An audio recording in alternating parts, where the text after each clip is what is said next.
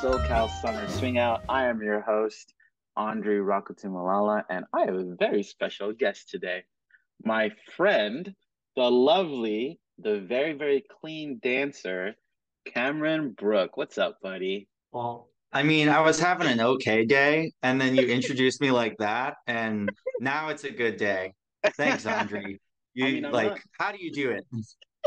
I'm not lying, dude. I mean, from when we'll get into this, but like from when you started to like when I watch you now, I remember one time you were dancing. I think it was at Uptown.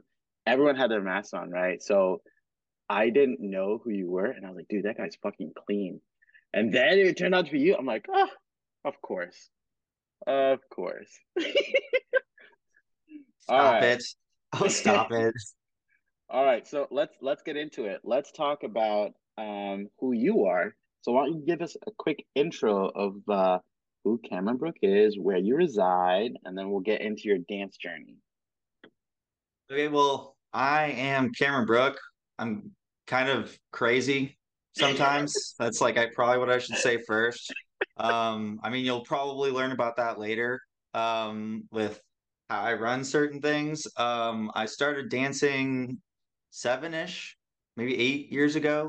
Mm, There's the COVID thing is like a black box, so you can never remember. I have been organizing for um, I don't know because of COVID again, but basically I started helping the nonprofit in St. Louis 4-ish years ago, maybe five, I don't know. hmm. Like I have to add remove COVID. And then over right before COVID, they dissolved. And then after COVID, I started STL Swing. It was October of 2022. No, 2021. Um, and then I've been running STL Swing since then, which has been nice. I was gonna say I said it's been nice, but it's organizing for Lindy Hop. So I mean, you take that as you will. Yeah, yeah, yeah. No, we'll definitely chat about that. But for those who don't know, what does SDL swing stand for? St. Louis swing dance. I am from St. Louis, which is a pretty cool city. I like St. Louis. I like St. Louis a lot. I've been there. I went to Nevermore, I think twice back in the day. That's not how you found swing dancing, though, is it? No, but it's close. So I was pretty much just playing video games, looking for something to do with my life. Hmm. I was Hmm. younger. And then I remember watching it was the ULHS 2006 fast dancing video. That Oh, was like when I was in high school. And I remember I was in my room and I was like embarrassed of dancing right because it's like I didn't really know what it was actually like. And I was uh-huh. trying to do the steps that they did, and then I just gave up and I forgot about it for like 5 years. And then I saw one of the ILHC videos. I think it was the 2013 Invitational. And I was Uh-huh. like, that looks really cool. I should do that. And then I did a bunch of research on the different dance styles and who did them and what they were like. Yeah. And then I was like, okay, I want to do Lindy Hop. Lindy Hop seems like the one that is the coolest or the coolest to me. Yeah. And I remember I tried to look up swing dancing and Lindy Hop on Google, and there was Hmm. just a Facebook page for Lindy Hop St. Louis. And I thought, this is sketch. So this can't be what it actually is. There's no way that there's no website, just a Facebook page with like random stuff on it. So I made a post on the swing dancing subreddit saying, "Hey guys, I don't know where do I find this?" Um, and they're like, "Oh, Lindy's Hop St. Louis is the real deal. There's actually a dance this Sunday. You should come." And the person I had talked to was I think Dave Denick, I'm not sure, but it was like the grand opening of a venue called the Boo Cat Club, which Hmm. Nevermore has had on Sundays before. Hmm. And I remember I showed up and Christian and Jenny taught me like a 15-minute taster lesson where Huh. I learned the 6 count basic. And then I continued to do the 6 count basic for like 3 hours. I stayed there for the whole dance. I Mm. was just stepping back and forth, having a great time. All right, I talked to random people. Everybody was really nice. And then Christian invited me to a dance at Casaloma following day. And so I showed up there, talked to Christian, and then I started dancing like 6 nights a week for Mm. the next. year or so. 6 nights a week. Yeah, St. Dang. Louis has a good amount of dancing. So that's really huge because being in SoCal, we have dancing like 7 nights a week. Well, St. Louis also has like a crazy music scene. Yeah, like a jazz Yeah. scene. From a live music perspective, St. Louis is just incredible. There's so many musicians that are world class here, and Yeah. they play together super frequently. And they'll like there's different ensembles of these musicians. So Mm-hmm. there's a band called the Gaslight Squares that plays more 20s trad jazz led by TJ. Mm-hmm. There's a band called Arcadia Dance Orchestra, I believe. Mm-hmm. It's also very 20s, but when they play, there's TJ will between songs talk a lot about the music that he's describing, and a lot of it is St. Louis music in particular, like music that was played in St. Louis initially, and he'll talk about the history, which is really cool. Mm-hmm. There's Sweetie and the Toothaches, which is a jump blues band. Yeah, Emily. Yeah, Emily. Emily's awesome. They put She's so dope. much. I'm sure I'll talk about them more later. They put a ton of effort into it. There's a new band, that STL Swing Harmonists, which is a band that we are kind of put together with musicians that wanted to make more 30s and 40s music and Mm, sponsored. And part of it was for the Gateway Get Down. We're like, we're gonna make a band for this event. I mean, it goes beyond the event, but it's yeah. partly investing in St. Louis for more 30s and 40s music, Mm, which their St. Louis historically has more trad. And yeah. so people wanted that, including the musicians. They just needed an excuse to do so. So we're like, whatever, I'll pay you money to play. Heck yeah. I'll just pay you money to play. So you mentioned something there really quickly, which was the Gateway Get Down, right? So that is the event that has $10,000 in prizes, which we'll talk about here in a little bit, right? Because you're heading all that up, and you and I have talked at length about that. But before that, I want a quick rewind. So what year was it that you got that 15-minute taster lesson from Christian and Jenny? 2015, maybe 16. Or No no, way. Wait, I don't know, what was the year of Laughlex? It was that was the 2015. year Laughlex was 2015.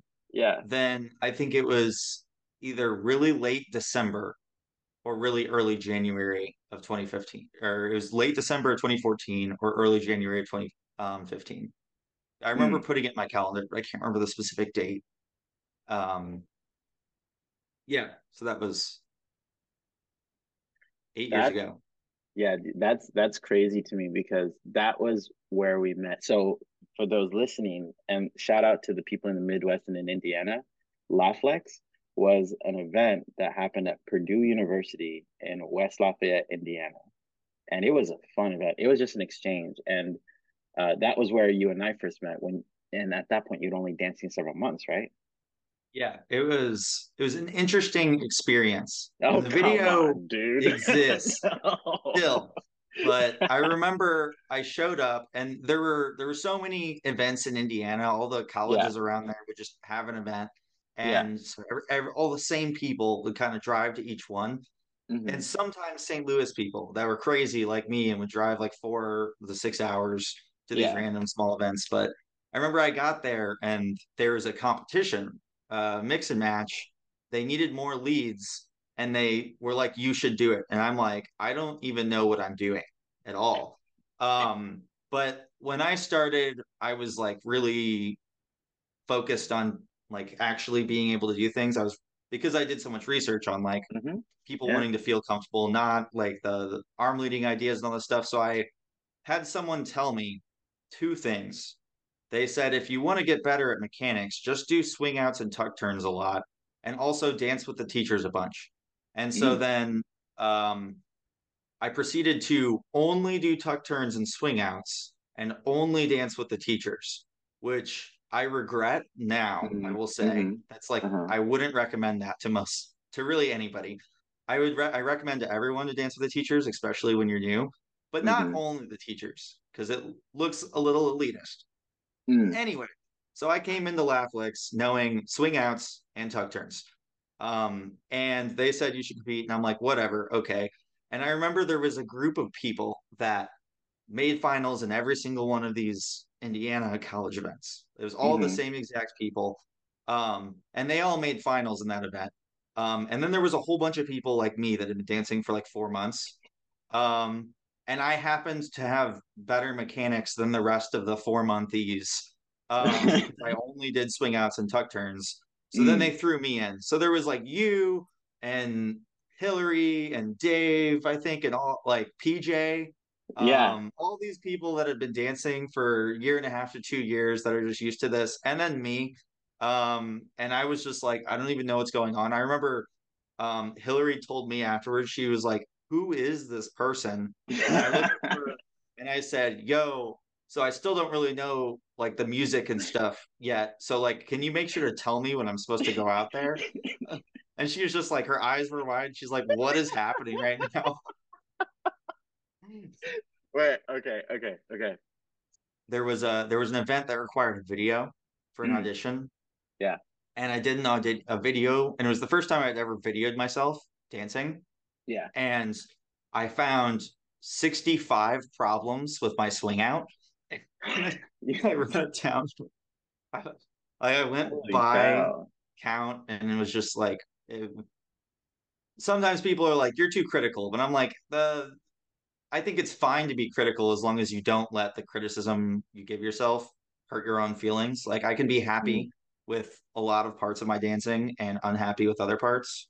And that doesn't make me unhappy with my dancing in general. It doesn't make me sad. It just makes me want to improve as a person and gives me ways to go about that. Because the creating goals that are based on actionable insights, I think is a lot more useful than being like, I'm going to let's practice. Sometimes I'll find that practice solo, even like if I'm practicing how I would dance with a partner solo, not just practicing solo jazz solo, it Yeah. can be more useful than practicing partner practice with a partner. Because sometimes you hang out with somebody and then you're kind of dance for a little bit and then you like talk too much because you don't have a plan.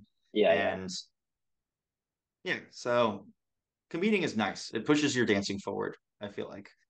Dude, 150%. I'm so on board with that. When you talk about the critical thing, that is I know people like that. The benefit is you all work really, really hard.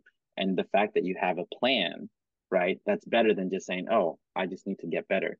And when you show up to practice with like an agenda, that's what me and my partners do is we come up with like, okay, we want to practice these things. And then we spend that entire time working on that. That really, really helps. If you're listening and wondering what's one of the ways that you can improve your dancing as far as practicing goes, I mean, I think that that's a no-brainer. And it also helps because you and I both work in tech, so we're very process oriented. That is true. Very true. So, okay. Well, that just watching those two videos back to back, like from when you started, which you made, I can see why you made finals. Like you're pretty fucking clean, dude. And then even now, you're even more clean. Like you're, for those who don't know, Cameron's an amazing dancer. Like that video, I'm sure, like, I mean, I still like I watched that video and I was like there's a section in the beginning that I'm like I nailed everything and I really liked that. And then a lot of the stuff I did after I was like, I don't like the decisions that I made. And I was like, I should be bouncing more. I should also be lower with more of a pike posture because I like that aesthetic more. I should yeah, rock step less because there's lots of cool things you can do instead of that. I just go through and I'm like, this, and that. But also, I can look at it and say, I really liked these things that I did. It was fun. yeah, I'll remember watching a video because I remember for my first year dancing, I spent so much time watching videos. It was yeah. inspiring and cool. And every Well, once in a while, I'll be like, there was a video where this happened. It was cool. What was it called? What event was it? And I literally will be like, I don't know at all. I'll go through like a search thing. I'll like, what are all the events that happened that I knew about? Just mm, look them up, try to find them. I spend more time actually, searching for videos now than actually watching them. that's actually a perfect segue because obviously you and I have grown a lot since those videos in terms of dancing as well as people. to the point now where we like are traveling to a bunch of other events, right? Yeah. Dude, hanging out with you in January after at the on New Year's Eve at Lindy Mhm. Focus, dude, peak quality time moment, man. You're just making me feel so good. This is you should market your podcast as like, yeah, for 40 to 60 minutes, I'm just gonna make you feel great about yourself. I mean, I'm not lying, dude. It was really a good time. And that's where we were actually talking about this event that you started working on, right? Yeah. Yeah. So, if you could give like a really like 2 second snapshot of what Get Down is, let the people know.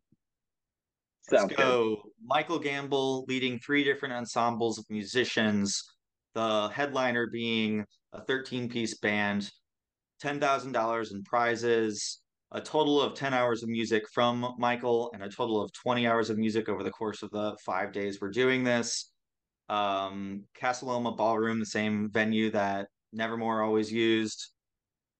Felipe, Christian, Natalia, Aaron, and Ty. And then I might announce a few more teachers soon because when we talked about it in January, I remember the plan was April, Yeah. Yeah. and the event was actually smaller than the plan itself. We had one venue that we had a place for everybody to stay right next to it, so everything, all the classes, all the events.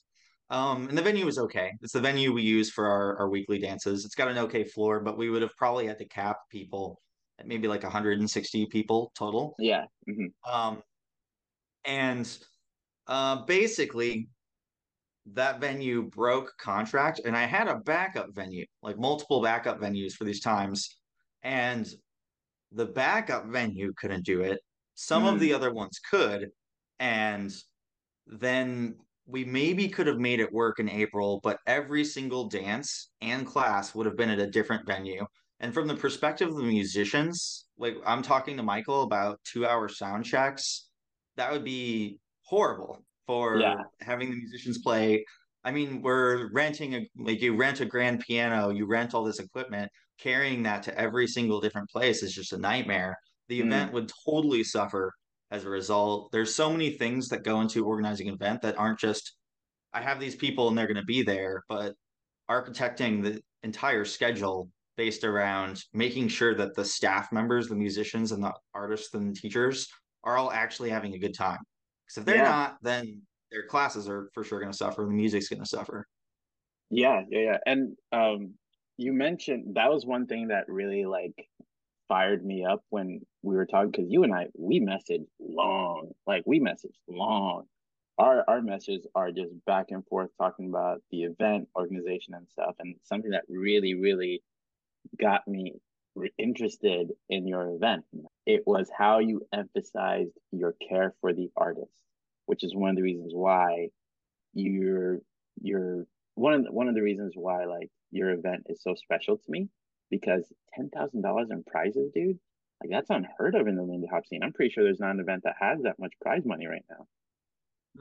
I mean, if you look at some of the events, I think Camp Hollywood is like 7,000, but that's Oh yeah. over like a bunch of competitions. Yeah. So maybe the top competitions have a total of maybe $400 pot or something. hmm But I found something out the other day. Every week on Wednesday, there's a Super Smash Brothers tournament that's online that has a $3,000 pot. I'm like, this is Super Smash Bros. Weekly $3,000 pot. I like watching Lindy Hop way more than I mean, Smash Bros is great and stuff, but hmm it's just sad to me. There are a lot of things in the Lindy Hop community that I saw as I've been dancing that I find tragic. hmm A huge part of that is how much difficulty the professional teachers have in just being a professional teacher. hmm It takes so much effort, and the amount of money that they make is a lot of times just not what they would even need to survive. So there's people that are international professionals that have like part-time jobs that they have to get in the summer, or now I feel like most people are just also software engineers or something. Like they just Hmm. have a Yeah. full-time job and then they also do something else. Yeah. And I know for a lot of other athletic sports, basically, like you could, I mean, dancers are athletes. Um, the way many of the professionals make their living is by winning competitions. Hmm. And the competitions pay enough money for that to happen.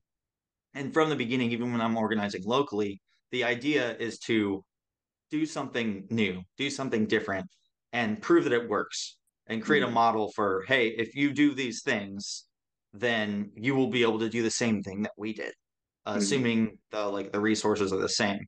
Because this really cool idea is, let's say we do this with a $10,000 pot, and instructors and dancers that are really putting time in the art are able to make a good amount of money from it. Hmm. Other events go, well, that worked out for the Gateway Get Down. Let's do the same thing. Let's increase our pot. And I mean, it's kind of like market stuff. Like the idea is that we show as an example that this can be done, and Hmm. other people follow, and then the people that benefit are the instructors and the people that deserve more money for the amount of time and effort they're putting into their craft. I have I tell all the people I'm working with this. I have this um, value. I don't negotiate with the artists. I just say yes. So Mm. often I'll talk to a band leader, a dancer, and they'll be like, "These are my rates," but also like I get that it's hard right now, whatever. And I'm like, "Nope, your rates are your rates. This is what we're paying." That's just how I tend. It's.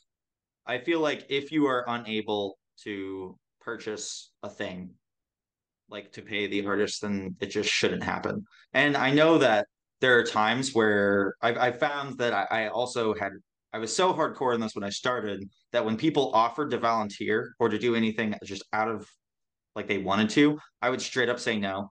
I'd be like, I either pay you or you aren't allowed like to do it. And Yeah. then I'd be like, well, in order for something to be allowed, I always am looking at the finances. I'm like I said, I'm trying to create a model. Like I put a lot of like personal like finances into this stuff to make sure it Yeah. works, but Yeah. I don't want um the requirement for running a big event to be that you're also a software engineer willing to throw a bunch of money at it, Hmm. or the requirement for running a good swing dance scene to be that you're willing to throw a bunch of money at it. I want a Hmm. model that says if you do these things, you can at a minimum break even. Mm. Because then anybody can do it as long as they do all the things required in order to accomplish the same goals. Yeah. And so now that actually like made people frustrated with me, which is right. If Mm. I'm just like, no, you're not allowed to do this because I can't pay you, but Mm. also based on all this stuff, we won't make enough money. So just like you just don't do that. Just come and enjoy yourself. Just enjoy yourself, but don't help. Um, now I'll be like, if you really, really want to help, then I'll create it like a format around it. I mean, I'm Hmm. still pretty hardcore about the requirements that someone gives, and I'm always upfront with that. So if Hmm. someone, let's say they're like, I want to help out, I want to do marketing. And I say, okay, these are the statistics we want. This is the post schedule that I would like. This is you'll this is a shot list for videos. This is all this. And I would request that you either say you're going to dedicate at least to this amount of time, or you give me this amount of time in advance, because if something because I'm the default for STL swing for any of these things. If anything Hmm. is expected to happen and stops happening, I'm the one that always does it because I want the organization to succeed. So if I Yeah. give someone permission to do something, even if it's a volunteer role, and they just stop at some point, and I never judge someone for stopping, especially for a volunteer role. Like you have no Yeah. obligation at any point to do it. But then Yeah. it's like I have to do it. And then I didn't plan for that work. And then suddenly I'm stressed and Mm. all that jazz. Yeah. I mean, event organizing is super fucking hard, right? Um, you came to ABLX, right? Uh, BLX, what or maybe that was was the year I stopped it. So, for those listening, I organized an event called ABLX, as well as another event called ASFX.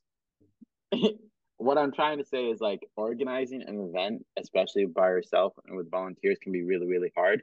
I was really, really lucky that the people that helped me organize were really great at helping with everything. I mean, remember Lindsay Huffman. She was incredible. Michelle also helped me manage everything financially. I would have not been successful without her. So, like, the concept of delegating, especially an event of your size, right? I'm sure that that'll be super, super helpful, and I'm sure it'll make for a lot more of an enjoyable experience for everyone, especially you, because this is also your event. Like you want to make sure you enjoy it too. Like you get a couple dances in and stuff too. Yeah.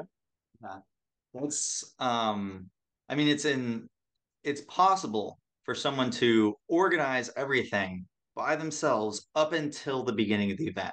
When the Mm, event begins, it is impossible for one person to handle every single thing. And if you do everything by yourself, mm-hmm, that gets rough real quick, especially if your event's really big. There's just so many things to do. And I would say that the biggest aspect of this is communication. Any sort of role that requires you to speak to people and talk to people um, grows exponentially in terms of time. Like a volunteer coordinator, every event generally has some sort of coordinator either for housing or volunteering or both. And that takes a good amount of effort because it may not be like I just sit here and I'm working for 3 or 4 hours at a time, but it is a lot of receiving messages, sending a message back, figuring things out like that. mm, Looking for sponsors, which is something I've delegated. That's really important. And honestly, it's one of the interesting things about our event that we're messing around with because ideally, the way to pay for a competition that has a large pot is to have some sort of organization sponsor the competition. mm-hmm. Um, and that would make it to where, assuming an event, any given event, could promise X amount of views or X amount of whatever, um, then random organization would sponsor it. And for a lot of these companies that are willing to sponsor things like that, 5K is trivial. Mm, They'll throw it at it. Like big organizations just waste so much money. And I mean, I wouldn't say it's a waste. There's also things that are dependent on whether you're LLC or a 501c3. mm-hmm. When someone donates money as a sponsorship to a 501c3, it's tax deductible and it makes them feel better about themselves Mm, because 501c3s sound better. LLCs often have way simpler taxes, especially when you're working as an individual. mm-hmm. Um, but if people are donating money to them, they're like, I mean, it's still technically a cost because if I were to take STL Swing's money and give 3,000 of it to another organization, I would say it was a marketing cost because I'm paying for a sponsorship for marketing. So I guess it's Yeah. still technically tax deductible, even if you are an LLC, but it depends on how they do their taxes. Um, Yeah. but the ideal is eventually to have a way for um, any given event can have a video of their competition that gets enough views that Mm-hmm. a there are companies that are like, this is a thing that people watch. Let's make it the I don't know Fuego mix and match, Yeah. Yeah. um, Yeah. Yeah. which Yeah. Yeah. relieves a lot of stress because I would say financial stress is probably one of the biggest things. Like the amount of money that goes into these events is just kind of scary, Mm-hmm. especially to anyone that hasn't worked with finances in like a big company. Yeah. And there's an interesting thing. I know I've talked to you about this. There's tiers of event level Yeah. that have pretty large gaps between the amount of money they cost. Yeah. Because let's say I want to do, I don't know, a 1 or 2 day workshop, and I've Yeah. got local instructors, and maybe we say On there are tiers for how events. big your event's going to be, and it's based on like what's required in order to break even. Mm-hmm. So if I want to do a workshop that's mostly local or even slightly regional, then I can get maybe a pair of instructors that are somewhere in the region. Mm-hmm. Instructor minimums usually are 1,500 or so. Nowadays, it's like a 8 hours for 150 an hour. And Mm-hmm. then if they're regional, you pay for gas. Depending on the instructor and their contract, they'll often ask for housing and food. And um, housing can mean a hotel. That's usually what any given person would prefer is their own entire space. Um, Usually only the largest events actually do that. And sometimes instructors or musicians are like, I don't care. Like, as long as it's nice, then it's fine. Yeah. Um, but you need a venue. And depending on your city, um, you can get like an okay venue. Usually it's like you're making sacrifices on your floor or the size of Mm. the venue. Yeah. But maybe let's say you spend for 1 or 2 nights a pretty cheap amount, like 3 or 4K Mm. altogether. And so you can have this regional workshop, and then for maybe under $10,000. Like if you start thinking about audio and travel, and I mean, if you have teachers that live in your scene, and it could be even easier or cost even under, and especially like St. Louis has some really cheap venues. You could do like a really quick day-long workshop for under $3,000. We're doing one on Sunday. Like Nathan Mm. View's in town, and for Aaron's thesis, and I'm like, "Yo, you guys want to teach a mini workshop?" He's like, "Yeah, sure." And I'm like, "Cool." And it's like under 3K, and where Aaron's finishing her thesis, so she's performing it tomorrow, which is really cool. Christian's in it too. They have like an 8-minute piece. It's going to be really awesome.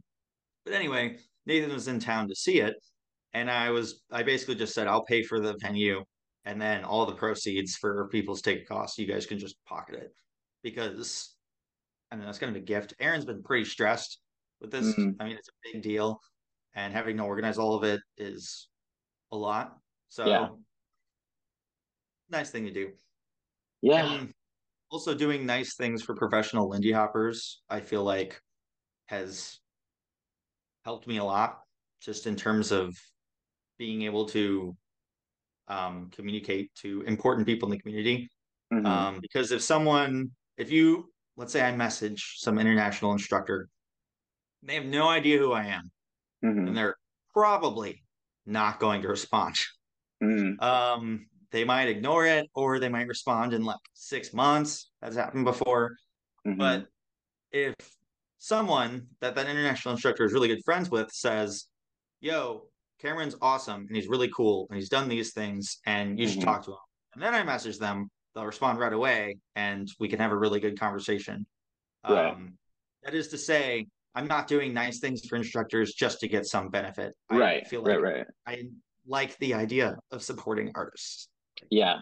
Which is It's Yeah, which is why your entire event is centered around making sure to pay instructors like well and not like try to nickel and dime them, as well as the band. Like you're not doing this out of like, oh, I want to network or play the game, like the game that some people play where they're only friends with some instructors or big name people in order to climb the ladder, right? You're doing it because you care about the music, you care about the instructors. Ultimately, you care about this dance and this scene, yeah. right? I mean, Which I is don't why want you do this. yeah, I want Lindy Hop to continue. And there is a lot less of the big events than there were like 3 or 4 years ago. And when I Mm-hmm. say big events, I mean I was talking about the tiers. There's regional, and what I was gonna say is like after that $10,000 cap, you can't just be like, oh, we're gonna have it be a little bit bigger than that, and we'll spend 15,000. Everything pretty much falls apart when you break that and you have to jump immediately to 40 to 60,000 because if you want to make it larger regional or national, you got to get a much more like a more established band, maybe not local Mm-hmm. musicians, and you have to actually pay them. And Yeah. maybe you need to get you need to have 2 days of workshops with maybe like 2 levels or something. So you get 4 pairs of instructors. And then you could have just had your local teachers that nobody knows about, and everybody in your scene basically has already had classes from Teach, but you decide to get like two like professional instructors too, and then you go, oh, okay, so I got maybe it's like you're going smaller, maybe a 6 piece band or something, and we're paying for all their travel, and I got 4 instructors, and okay, I need at least not 100 people. now to break even at this ticket price. Hmm. Well, the cheap ass venue that we would have got before um, isn't good enough anymore. It can't even meet that capacity. It'll suck. So you got to buy a bigger venue. And then you're like, okay, well, if people come to this and I want to make it even bigger in the future, I got to make sure they have a good time. So the venue's got to Hmm. have a nice floor. It's got to have space. Ideally, you have solid lighting and you have solid a stage for them and all this stuff. I mean, some of that is like it's fine. You can fix the ambiance of places with certain techniques, but um, pretty much once you realize you need to get above a certain amount of people, you then Hmm. need to increase the value of your event so that the ticket price is actually worth it and people aren't like, what is this? You Yeah. need to add things so that there are names like associated with your event that Hmm. people know about, and especially if it's a first time event, because the first time event is all about trust. Right. The fact is that in order for people to pay a ticket price equivalent to like Lindy Fest or whatever, they have to trust that the event's going to be good. And if you just do things that are smaller, they'll go like, oh, that's just a regional event. Yeah. So, and St. Louis is interesting in that we're in the middle of the US, which is Hmm. cool. So Hmm. people in LA don't have to fly all the way to New York Hmm. and vice versa. But the closest scene to us is 4 hours away. Um, that compare that to the scenes in Indiana, where there's an exchange really frequently an hour away, or the tri-state area with like Philly and Baltimore Yeah. and Delaware and um, DC and the interesting places where I hear about people driving an hour and a half to weekly dances and stuff like that, which is really cool. Um, but they can do a regional event that's like easier because they'll grab people from their community that's driving away. But if you have to convince people you need to buy a plane ticket and a hotel room to come to this, you should be driving 6 or 8 hours to come to this. You need Yeah. to add enough value to your event that it's worth it, not just because we need this to be able to break even, but because you want to give something good to the Lindy Hop community. And Mm. that includes um, one, musicians, instructors, because there's, in terms of the really large events in the US now, like events with over like a 60 to 60K budget, um, there's Lindy Focus, which I mean is like 200K plus. Yeah. Um, Lindy Fest, which is breaking like 100K most likely. Lindy on the Rocks, I think, is above. I'm pretty sure it's above 60K. I don't know Uptown Swinghouse, but I would imagine it's like around the same area. Camp Hollywood, which I think is the biggest, probably like 250 plus. Mm. Our event, which is like around 70 now, kind of keeps going up. To be honest, it was 50, and then it was 60, and then it was 70.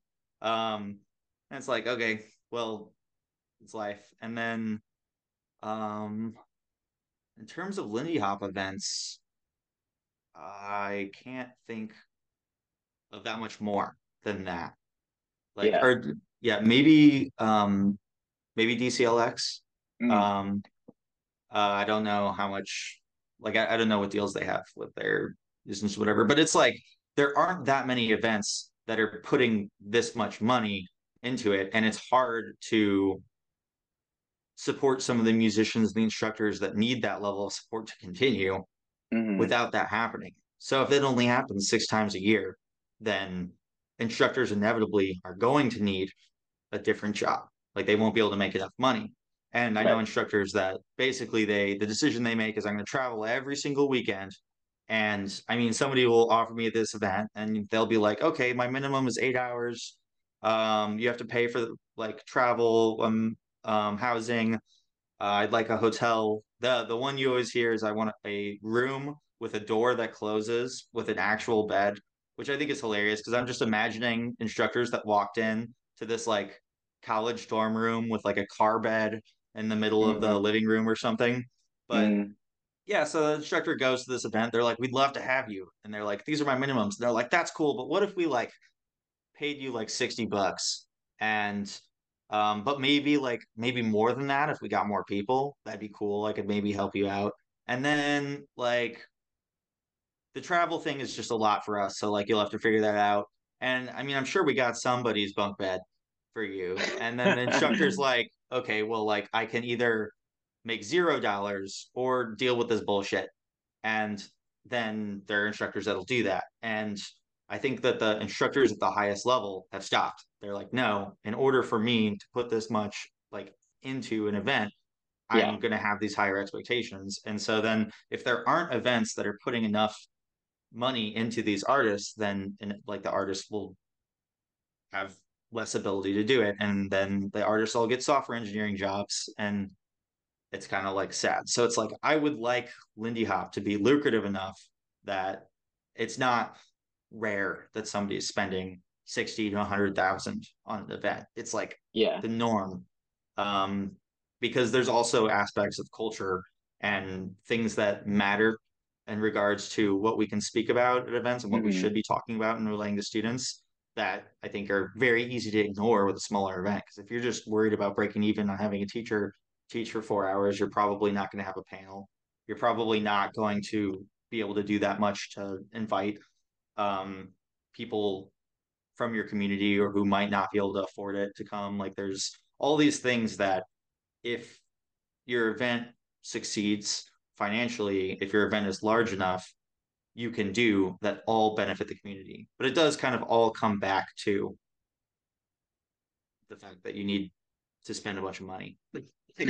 uh, that's where that's the start, and then yeah, you just got to be willing to spend a bunch of money. Yeah, dude, I was gonna say like finances. I remember in Indiana, all the events were super cheap. Now that I look at other events, like the major events, all the events in Indiana were super duper cheap. Of course, Purdue had like the school's backing, and so they could make it affordable. But I'm very much behind the idea that we want to make sure to respect the instructors, the artists, to pay them what they're worth, right? Because that's a kindness to them to show, hey, we wouldn't be able to do this dance without the music you provide or the years of experience you bring to teach all of us or the new people, you know. And that's something I very much respect about your event because your event's going to be so much fun. Like Yeah. I'm super looking forward to it. I mean, I mean, yeah, I might be biased, but I think it's going to be pretty awesome. it's okay. The fact that you believe it's going to be awesome, I think is great. Yeah, I was going to talk about like being an event organizer. I'm sure there are some difficulties, right? So if someone is listening to this podcast and they're thinking, "Oh, maybe I should organize a local or regional event in my state or city," what would you say are like the toughest things that they need to expect? So the initial risk is scary. If you Mm, don't, in the same vein of like, if you don't risk a bunch of money for an event, it'll never like you won't be able to make it larger than regional. It's yeah. kind of the same locally. Is that if you just start and you say I'm going to start in somebody's house and we're not going to charge a cover, and we're just going to have friends come over and do it, then that is like really cool for you and your friends to have a swing scene, but it won't scale. They won't spread the dance because it is a random normal person isn't going to be like, I'm going to go to this random person's house and join this. Like, Hmm. um, so the initial investment is harder because you have to probably get a year-long contract at a venue. So what we did, you need to make sure Mm, that you have like some speaker equipment, mm, um, and investment in time as well, like making sure you have a website that looks professional enough that you can charge enough money. And when you do those things, um, ideally your scene will make money, which will allow you to then have more classes and teachers, maybe like purchase an additional day at the venue, which will then like gain more income that lets you hire live bands. Like in St. Louis, we pretty much lose money on every single live music event. It is mm, really hard to make money from a live music event locally, if you yeah. think about it, because you would just need a whole lot of people. And we'll get like 60 to 150 people for events, Hmm. but it's still, even at that level, it's hard to break even when you're looking at, because you need to get with that many people, like I said, you need to get a wedding venue, basically, a venue that Yeah. normally would have a wedding, and those cost like 2 to 3K, even at a smaller level. So Mm, yeah, one is the initial risk that I would say that's scary and that's upfront. And two, um, is I would say the initial time. And I would say the fact that you have to just expect that there will be people that don't like you and are angry with how you're doing things, no matter which mm, way you do stuff, because also you're going to make mistakes. Like you're not going to have enough time to do everything right. yeah. That's like when I first started, I was like stressed all the time because I saw all these issues and I didn't have time to fix this one and that one. And then I'd prioritize. And I remember I was working on STL Swing like 30 or 40 hours a week in addition to a full-time job when it first Mm, started. mm-hmm. And then so I'd prioritize certain things because it's just you don't have enough time. And then someone else would be like, "Hey, can you do this?" And I'd be like, "No." And then like be rude and stuff because I'm like freaking out. And I think that if I had just been more like if there was a level of acceptance towards myself, Mm-hmm. and understanding, I would have given myself been more time and been like, oh, it's okay if this thing doesn't get done. Like, yes, you might like not finishing this thing in time or not having like more videos on your Instagram or not doing this might be equivalent of saying we'll get 10 less beginners the next month. But assuming you're getting enough people that you're breaking Mm-hmm. even, it's okay. And assuming that you're seeing growth, that um they're like that you are providing these opportunities for people in your scene, Mm-hmm. even if you're doing things wrong, which you will. Like I do lots of things wrong. There's lots of things missing from STL Swing. There's lots of things that could be done better. Um, those things will be done in the future. Those are things that I can work on and make better. Those are things that Yeah. any organizer can do in their scene. And their willingness to do so without getting completely burnt out, which is easy when it seems like the only people that really understand are other organizers. Anybody that's just Mm-hmm. a consumer of the scene, generally, they don't realize kind of what we have to go through. And the Mm, most stressful thing is usually feedback, like, or not feedback. I'd say feedback that is given to you, but it's not told to you. It's told to other people. So you hear about it secondhand because somebody was basically just complaining about you. That's going to mm-hmm. happen. That's like Mm-hmm. people will be mad about something. And I mean, nobody likes it when they hear about people shit talking them. But in Yeah. reality, we all care about dance and we go to dances and we have opinions. Everybody's going to have opinions. And Mm-hmm. then if they were frustrated by something, we talk to our friends about our frustrations. Yeah. So I try not to get too angry or judge too hard all these people. Or, I mean, there's not that many, but like there are always people that are going to be frustrated in an event. There's always a Right. mistake that's going to be made. And I try to just look at it as like, well, I could do better. Like, how do I Mm, make it to where that thing doesn't happen again? Instead of being like, oh, screw that person, like, don't mm-hmm. they get it? I'm putting all this work into it. And Mm-hmm. I would say that when I started, my mentality wasn't as forgiving as that. Like I'd just be like, Mm-hmm. you realize Mm-hmm. I spent 40 hours last week and you're telling me to do more? Like just give me some slack. But now it's more like, oh, this might have been why that didn't happen. I realize that that was a mistake. Don't worry, I'm working on it. Yeah, yeah, yeah. And not like trying to um I don't know. I will. Well, I do know. No matter what happens, there's probably, if you're an organizer, going to be people that just fucking hate you. Like to Mm, put it bluntly, yeah. Mm-hmm. someone like other people are going to say they could do it better. Other people are going to be mad. That's just how it is. And Mm-hmm. I think that what I've found is that if you're really trying to give to the community and if you're trying to make something successful, Mm-hmm. focusing on people that aren't Lindy Hoppers yet will provide more success to your scene Mm, because generally people that have been Lindy hopping for a long time are less likely to spend money like mm, on local events. They there's always the thing, everybody talks about this, we don't dance with beginners enough. I almost everybody I talk to basically echoes the statement, every organizer is like people need to dance with beginners more, and then every most good dancers are like, yeah, I could do that more probably. And some people are really, really good at it. It is Mm. really important. I'm not saying everybody's like that, but it's a thing that commonly people are like, yeah, this should be happening more. Um, and shoot, kind of forgot where I was going with that, but um, in essence, I guess to collect all this together, if you're a new organizer, first off, you're going to have to take some financial risk. Second off, you're probably not charging enough money. Um, like have a belief in your teachers and your organization that it is worth money and charge people that, and people will pay it. For reference, for STL Swing, we charge $25 per class, and we have a 4 week series, and every class Mm. comes with this 2 hour social dance that comes right afterwards. And initially, people told me that that was crazy, that nobody would spend $100 a month for swing dancing. And Mm. um we have a membership where I said, okay, well, if someone spends 120 a month recurring, they get all our classes. And we have 5 to 6 different series happening every month, Yeah. which makes it to be more like $7.50 an hour. Yeah. Some members take advantage of that, but that's a good amount compared to a lot of other scenes.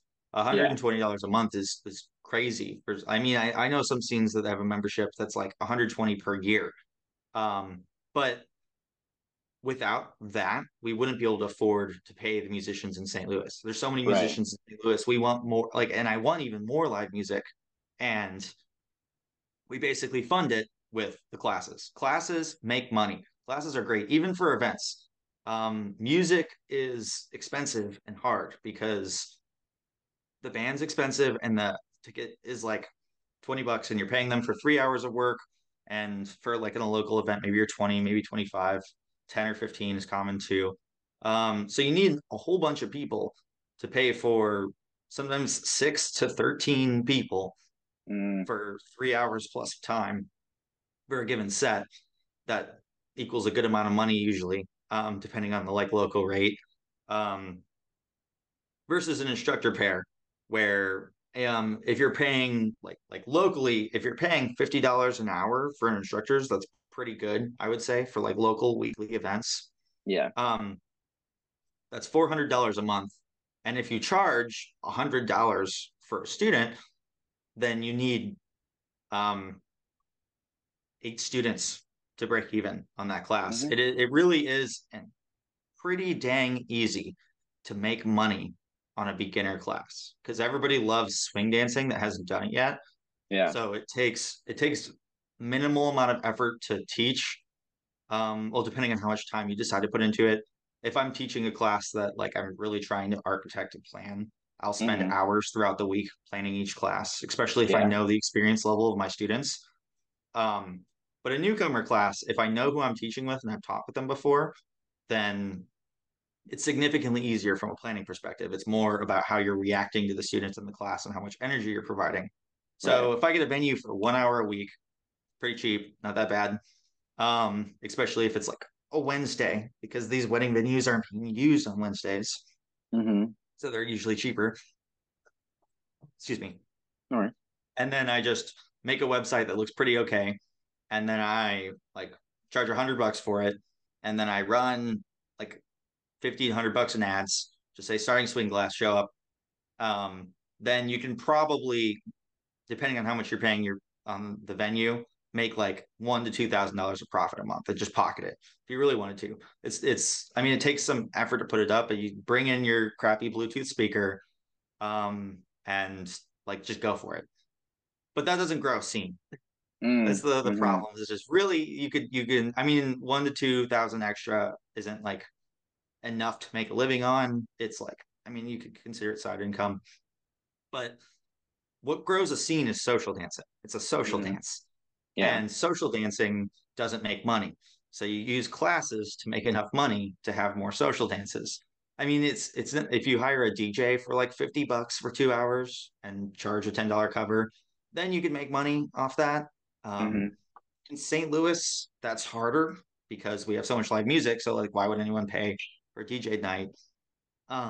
if they can go to live music for like free on another day. Yeah. Um, but there are other events where it's like they just don't have access to live music, so DJing is what you got. Yeah. And then you can make profit off of dance, but it depends on the venue because if you're paying 500 a night on a Wednesday, that's like a good amount.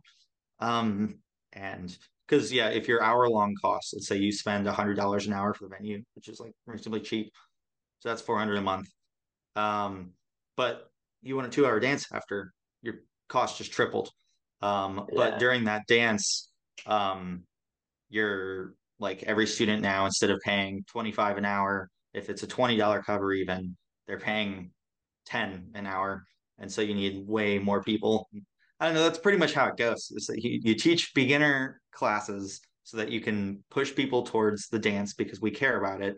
Hmm. And you teach intermediate plus level classes so that one, we're moving forward the dance to give people that are investing more time into it like more to learn. Those also tend to lose money, to be honest. Like at a, but the I mean, Lindy Hop loses a lot of money. Like, Yeah. but you can make it work. Um, Yeah. that's why I say like make sure you charge enough money. That's basically Right. like you say what are my costs? How many people do I think will show up? And then you divide that and figure out how much money you should charge. Um, and then well, I would add 1 to 2K on top of that and then divide it so that you can, because ideally, you as an organizer will make money. Like, and then you can choose to immediately put that money back into the scene, like Hmm. buy better speakers, buy a camera, buy nicer lights, have another day at the venue and have a class. Like, there's lots of things you can do.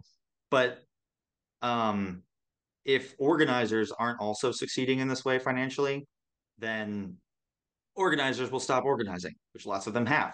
Burnt Like out. Yeah. lots of events are changing hands, lots of events aren't happening anymore because you basically spend 6 months to a year planning this and talking about it and getting people to come. And then you either like lose money or like make like $1,000 or something. And then you put that right back in the event next year. And then everybody's mad at you. And like half the people are unhappy, and the other half are like, it's great. And you get this nice high of like, after the event, maybe people make some Facebook posts and say you're good. But then you hear about these other people trashing you. And then so you're just stressed and unhappy. And you're like, I made no money. I did a bunch of work. People were mad at me. You know what? Fuck this. So ideally, um, organizers, let's see, I guess that's the last thing from your question that you asked like 20 minutes ago. Um, Organizers try to pay yourself, like, or at least make enough money that you have extra that you can decide to grow the scene. Yeah. Because then it's no different than like, I don't know, buying a PS5. Like if you enjoy it and you want to spend $500 on a PS5, you go for it. But if you also enjoy dancing, and so you spend $500 on like a better speaker or something, or a better mixer, or I mean $500 isn't really enough, but $1,000. Let's say 1,000. You Yeah. spend 1,000 on like a 6 piece or a 4 piece band, so that you can have a music night. Then like you're spending money on your hobby that you enjoy. So, Yeah. um, and then everyone else benefits too because they get live music. Dude, there is so much that goes on behind the scenes for an event. And like you walking through that, I'm sure all the financial nerds are like, oh, dude, I never knew that about that event or all of that. But with about like 10 minutes left to wrap up, let's actually talk about the events you're planning to go to. So I know you have a lot planned. Where are you going for the rest of the year? So, I know I'll be at Camp Hollywood. I know I'm Woot either going to woot. be at Camp Jitterbug or ILHC, and I'm Mm-hmm. on the fence still, to be honest. Yeah. Yeah, I haven't decided that.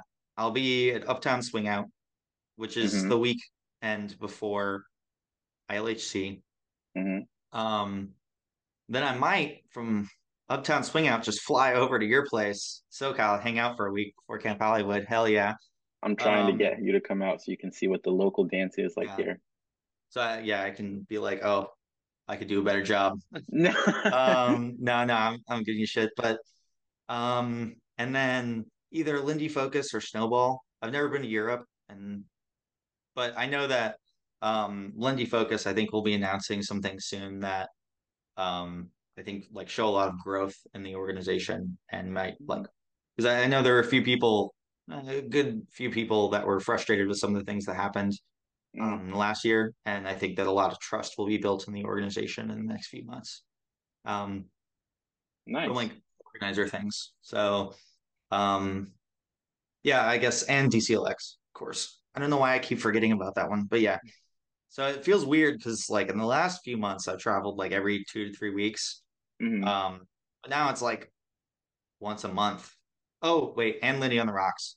Um, got to get out to Denver. And this time I This won't time. miss the comp because I'm on a mountain hiking because I just make the default assumption that the prelims will be right before the dance because I that was like I hadn't competed before really. Yeah, Like I yeah, yeah, hadn't really dived into competing, and at Uptown Swing Out they had done the prelims during the band break, so I was like, it'll be like that. And I got a call yeah. from it's like Johnny, and he's like, "Where are you?" I'm like, "I'm on a mountain, bro. This is great." And he's like, "So you're scratched?" And I'm like, "What do you mean?"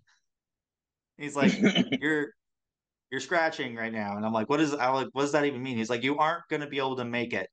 And then I hear him yell, I think it was to Anthony. He's like, "He's literally on a mountain." And so me and Marina were like, "Oh, okay. Well, at least it's really pretty." Yeah. Okay, so Lindy on the Rocks. I'm sure I'll see you there as well. Um, now speaking of other events though, your big event, the Gateway Get Down. Gateway Get Down, yeah. So where can people find more information about that event as well as about you? So I would go to www.gatewaygetdown.com, which should Mm, have all the like usually the most updated information. We're going to be opening registration and starting our marketing efforts largely starting on April 1st with a I'm not going to say what we're going to post, but I will say that a lot of my marketing is historically a little weird. Um, And so we'll start with that. I like the idea of doing something that's clearly sarcastic and crazy, and mm. then also doing something that's clearly very professional, like making sure that your website looks good and is professional and your registration system works well and is professional. And then you like post a bio that says that Felipe is a necromancer who's going to bring a new meaning of pulse to the event. Um, and yeah, so that's going to start then. I don't know. If you want to know more about me, you should just come up to me at one of those events and talk to me. Well, there you go then. Because, or send me a message on Facebook. Just be like, hey, you person, never Hey, talked to you you. before, but what's up? And then, if you want updates on the event as things happen, like the website will be updated as we do things, and we're announcing more teachers soon. Um, so the website's not going to like send you a message to say the website was updated, but we have a Facebook event and we have an Instagram that's just Gateway Get Down on both.